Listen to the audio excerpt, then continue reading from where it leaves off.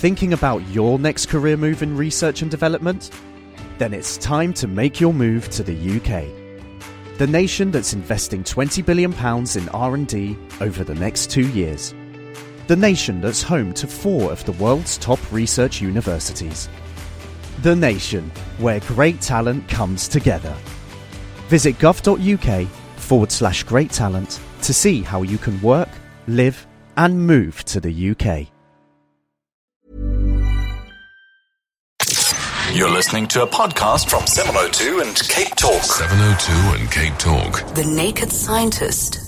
021 446 0567 011 883 0702. Let's take a break from the madness and deal with other matters as well. Get better educated about the world in which we live, the workings of the human body, nature, all of that. So give us a call. Anything that you've ever wanted to ask on these subjects on 021 446 0567 011 883 0702. Chris, good morning. Lovely to chat to you. Yeah, as usual. Hi, Reedy. Hi Good to talk to you too. I was chatting yesterday to a Wits University student, and they have started a rural healthcare program where they're targeting people in rural areas who otherwise don't have access to healthcare. And one of the successful initiatives that they've conducted in the last couple of months were a number of successful cataract operations. And I see that our first story today deals with cataracts. Tell us about that. Yeah, you're right to highlight cataracts. It's the leading cause of blindness around the world. 50% of cases of blindness are caused by cataracts. And right on cue, researchers in America say that they may have stumbled upon an eye drop-based treatment and preventative measure that could either stop and even reverse cataracts. You wouldn't need surgery.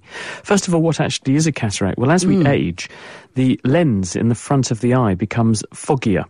And this is because it contains proteins called crystallins, which are long, straight, rigid proteins which we're born with and we have to make last a lifetime. As they age and as they're exposed to things like ultraviolet radiation and other sorts of oxidative stresses in the body, these proteins can warp and bend, and eventually they become misfolded and they don't line up nice and straight anymore, and effectively they form clumps.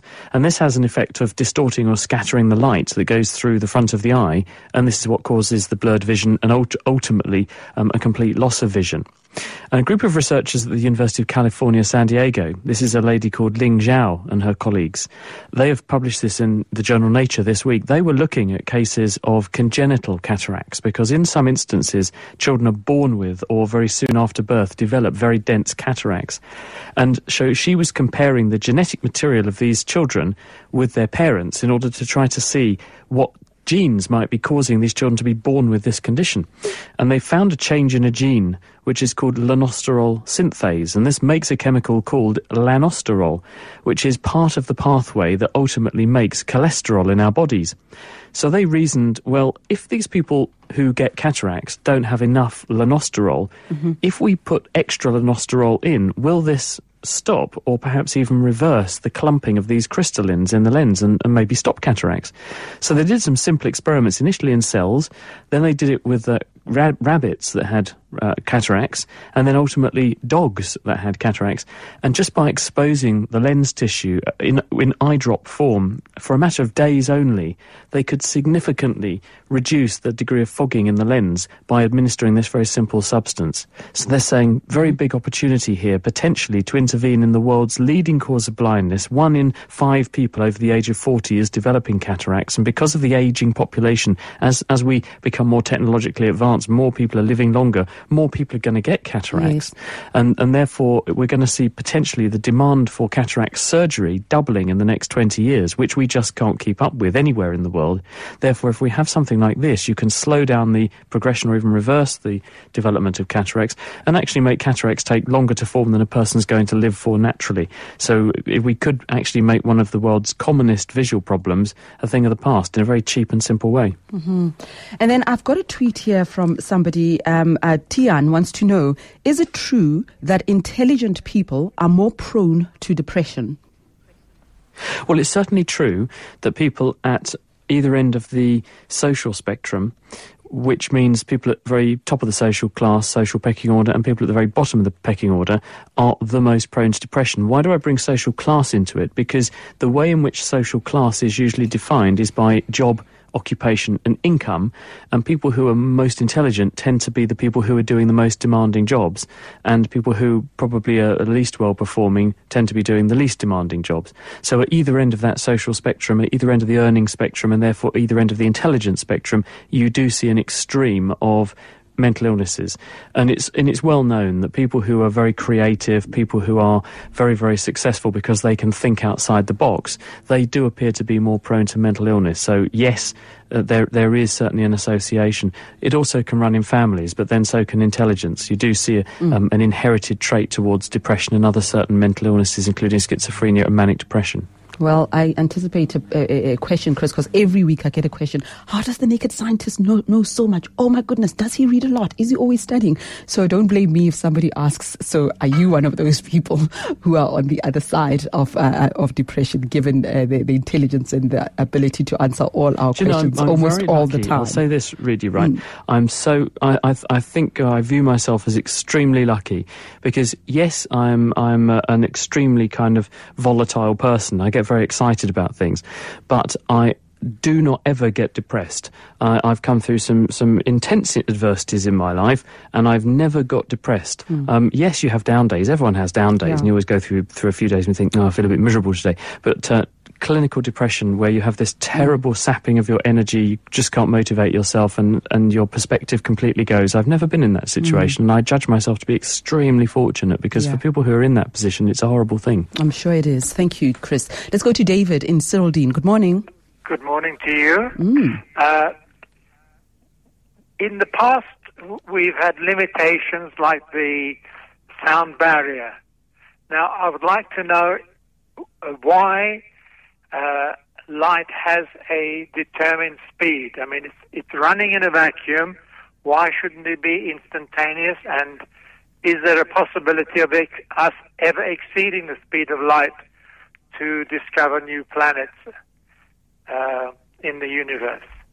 Okay, David. Hi, David. Well, we don't need to exceed the speed of light to discover new planets in the universe. We're already doing that. And in fact, we've discovered thousands, potentially, of new planets, and we've imaged more than 1,000 of them. NASA's Kepler Space Telescope is busy doing that, and just in the last day, it's discovered 452b, which is Kepler 452b, which is about 1,000 light years away or so. And this is the most Earth-like planet yet discovered. It's about 1.5 times bigger than the Earth, but it orbits a star very similar to our own sun, and seems to have conditions about the same as what we've got here. So people are saying, wow, we found Earth version 2.0. That's how they're dubbing it. So we don't need to break the light speed barrier in order to see new planets, because the light from these planets and stars does come towards us at the speed of light, and if we're able to detect it, we can see these things. We regard light as having a finite speed limit. It's 300,000 kilometres every second, or 300 million metres a second, and we don't think anything can go faster than that. The reason it has a finite speed, well, the reason for this is that light is a propagating electromagnetic wave. You have a changing electrical field, and when you change an electrical field, as Michael Faraday showed us, you get a changing magnetic field. And if you have a changing magnetic field, you get a changing electric field again. So this whole process propagates at the speed of light through space, and it doesn't need a medium to propagate through. And so light travels at and propagates at this defined speed limit. Why it should have that speed limit, I don't think anyone actually knows. That was David, wasn't it? Thank you very much. Thomas, what are you saying? Oh, okay. I was about to come to you, Azania, but not yet, because Thomas has given me an instruction. 702 and Cape Talk. The Naked Scientist. Azania in Houghton. Good morning.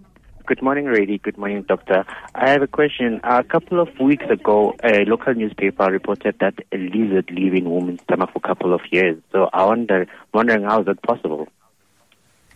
So it reported that the lizard did what? The lizard can live in a human stomach. Yeah, for a couple of years. That's how would it get there in the first place? But anyway, okay. Exactly. No, I'm asking you. Yeah, I'm very sceptical of that one, I must say. A lizard is a reptile. Reptiles have lungs. They need to breathe air. and they're also adapted to living on things like insects, not stomach acid. I think maybe the newspaper was getting confused with the film Alien, because there's no way that a lizard would live inside a human stomach for 2 years. Things do live inside human stomachs. There are bacteria that are specially adapted to live there. Helicobacter pylori is one of the commonest human infections all around the world. Half the population of the world probably carry this microorganism in their stomach, and these corkscrew-shaped tiny bugs are very good at surviving despite the presence of stomach acid, but not much else can. There are obviously some parasites that are quite good at slipping past stomach acid and then getting into the intestine where they want to go, but I'm not aware of any worms and any reptiles that are adapted to live in the human stomach. Thank goodness for that, hey? Let's go to Peter in Observatory. Good morning. Peter in Observatory, good morning. Okay, Peter is not ready. Let's go to Fanny in Centurion. Good morning. Hi, Reddy. Good morning, Chris. I'm interested to know if you use mnemonic techniques in any of your thought processes, and if so, what can you advise youngsters? I don't use it anymore, but I used to. Tell us what you used to do then. I used to use mnemonic techniques. Do you use any of those techniques, or are you just fortunate? Well, I'm asking you what sorts of techniques. Can you describe what you mean by Tony Busen used to publish books. I don't know if he still does, but it's like 1 bun, 2 shoe, 3 tree, 4 door, and so on forth. Well, in medical school, because you have to learn loads of anatomy, there are lots of rhymes, and most of them are naughty. And they make you laugh, but they make you remember things. And so occasionally, for very, very complicated things like that, a naughty rhyme it helps to make things memorable. And so I will admit to resorting to some of those things. But on the whole, no. I don't tend to use those sorts of tricks. I just tend to remember things. I don't know how. But I just read stuff, and then I think about stuff when I'm doing boring, repetitive tasks like walking to work or digging the garden or mowing grass and things. When you don't actually have to think about what you're doing, you can think about other stuff. And sometimes I sort of turn things over in my mind. And I think in the course of doing that, you're helping to refresh things and think about how to put them in a different context, or to make associations, one thing linked to another. And that helps you to remember things. Okay. Thank you so much, Fanny. It's a very strange thing, memory, isn't it? Because Chris, I could forget something that someone told me 5 or 10 minutes ago, but if you ask me what happened 30 years ago, 35 years ago, I even remember what you were wearing when I first saw you. I remember those kind of things. I remember that there were naked, keys. Wasn't I? I'll remember that there were even keys on a table and a mug and the date and the weather. I'll remember that kind of detail, and I don't know why. It just happens. Let's go to... well, that's true. It's true. No, we make different sorts of memories as we get older, I think. I think the memories you make when you're little, because often first impressions count. You tend to make very vivid, very powerful memories of early experiences. And as we get older, we become far more cynical and jaded, and experiences become much less novel to us, and therefore I think they make a smaller impression on us, and therefore I think we probably make a weaker imprint or an engram of that particular experience in our minds. And so that's why our past experiences, I think, and very emotional situations tend to be far more vivid in our memories than day-to-day things. Let's go to Peter. Let's try you again. We tried earlier. We couldn't hear you. Peter in Observatory. Yeah, hi. Yes.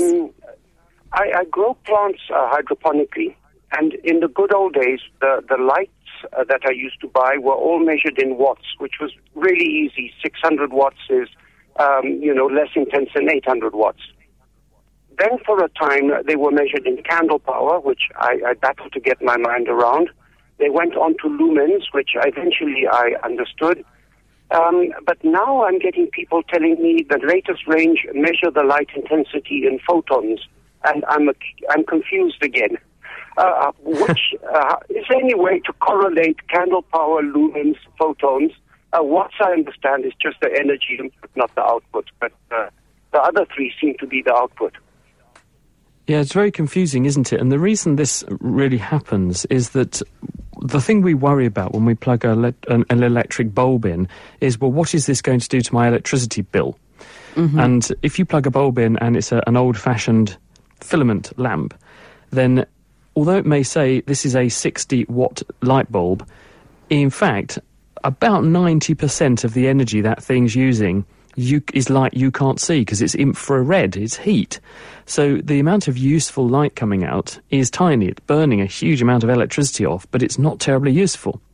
Whereas if you invest in these newfangled LED lamps, which are absolutely tremendous, I have to say, the technology has come on leaps and bounds, then they're actually much more efficient than the filament lamps, and they turn a much greater proportion of the electricity you put into them into useful light rather than invisible light and heat that you can't see and can't use.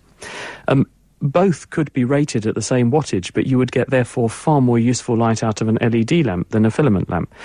How do we standardise or rationalise that? Well, actually, you could express the functional performance of the lamp in terms of its candle power or how many photons and lumens come out, because at the same time, at the end of the day, that's the visible light. If you were to express it in photons, you can have photons of infrared, so it could still be a bit misleading. But if you were to confine that to visible light, then that's probably the best measure if you want to actually say, well, how well a lamp will illuminate a room. Because now we're in this bizarre situation where you've got boxes with lamps in them, and it says, this is a 25-watt bulb, equivalent to the sort of filament equivalent of like 100 watts or something. So now we're making it even more complicated. So I think they will have to slowly standardise this in some way, but how they're going to do that, I don't know. All right, Peter, thank you very much. And we have Emil in Kempton Park. Good morning. Morning to you. Yes. Morning, Chris. Chris, do you ride motorbike? Actually, when I was little, my parents used to do funny things for me when I was small, and one of my Christmas presents was a knackered old motorbike, which I then rebuilt and had great fun rebuilding this thing. And we didn't used to drive it on the road, but we used to have races around the garden because I had an old Mini and a motorbike and a go-kart we built as well. So we had a lot of fun. But I do occasionally still use it, but not on the road. Okay. Because I'll tell you what happens is that you can picture yourself sitting on the motorbike, you engage gear and you go forward very slowly. If you had to push your right handlebar away from you, which direction would the bike go? Well, it's all about lean, isn't it? Because actually when you go around the corner, you lean the bike over and actually steer out of the curve. So it's the opposite way.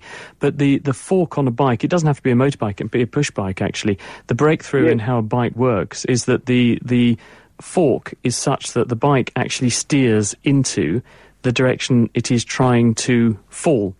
In other words, it's always doing the bike equivalent of you putting your hand under a broomstick. It's the same thing. If you hold a broom vertically out of your hand, the broom will try and fall, and you move your hand to hold the broom vertical. You're doing with your hand essentially what your bicycle frame is doing with your bike.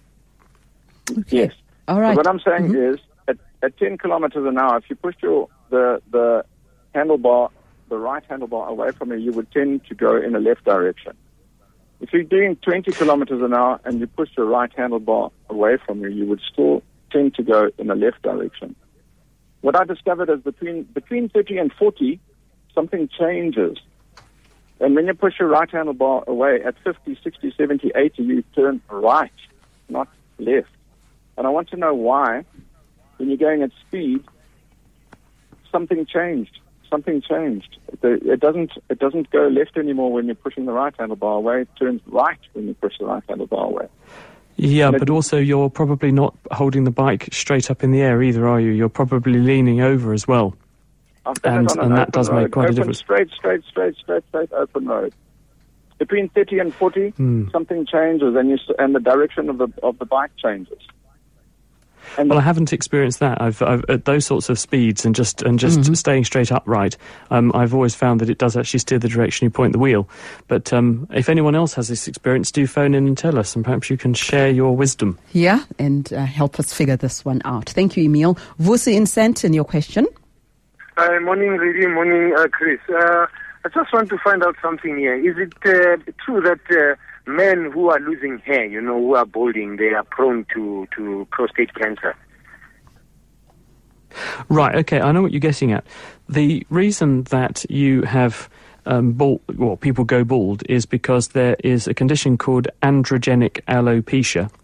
And to put it simply, people who have androgens, testosterone, and who also have a particular gene combination mean that testosterone in the scalp poisons your hair follicles in a certain distribution and makes hair fall out. Now, because men have a higher rate of a level of testosterone than women do, men are therefore more likely to have this happen to them at a younger age than women do.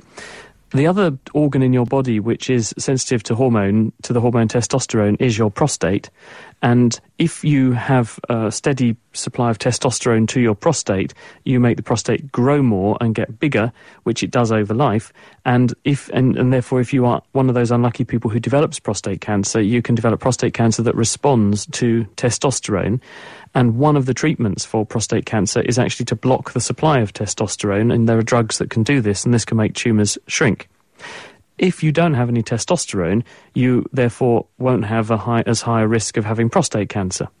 And at the same time, you will keep your hair. So you could say there is an association between having testosterone, having hair loss and having prostate cancer, but being bald does not cause prostate cancer. It's merely a what we call epiphenomenon. It's a side symptom reflecting the fact that men have testosterone, and testosterone is linked to the growth of the prostate and the growth of some prostate tumours.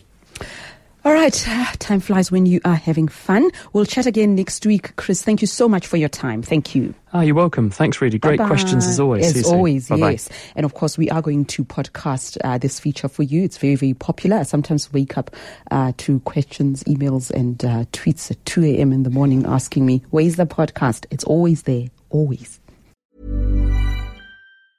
Thinking about your next career move in research and development? Then it's time to make your move to the UK. The nation that's investing £20 billion in R&D over the next 2 years. The nation that's home to 4 of the world's top research universities. The nation where great talent comes together.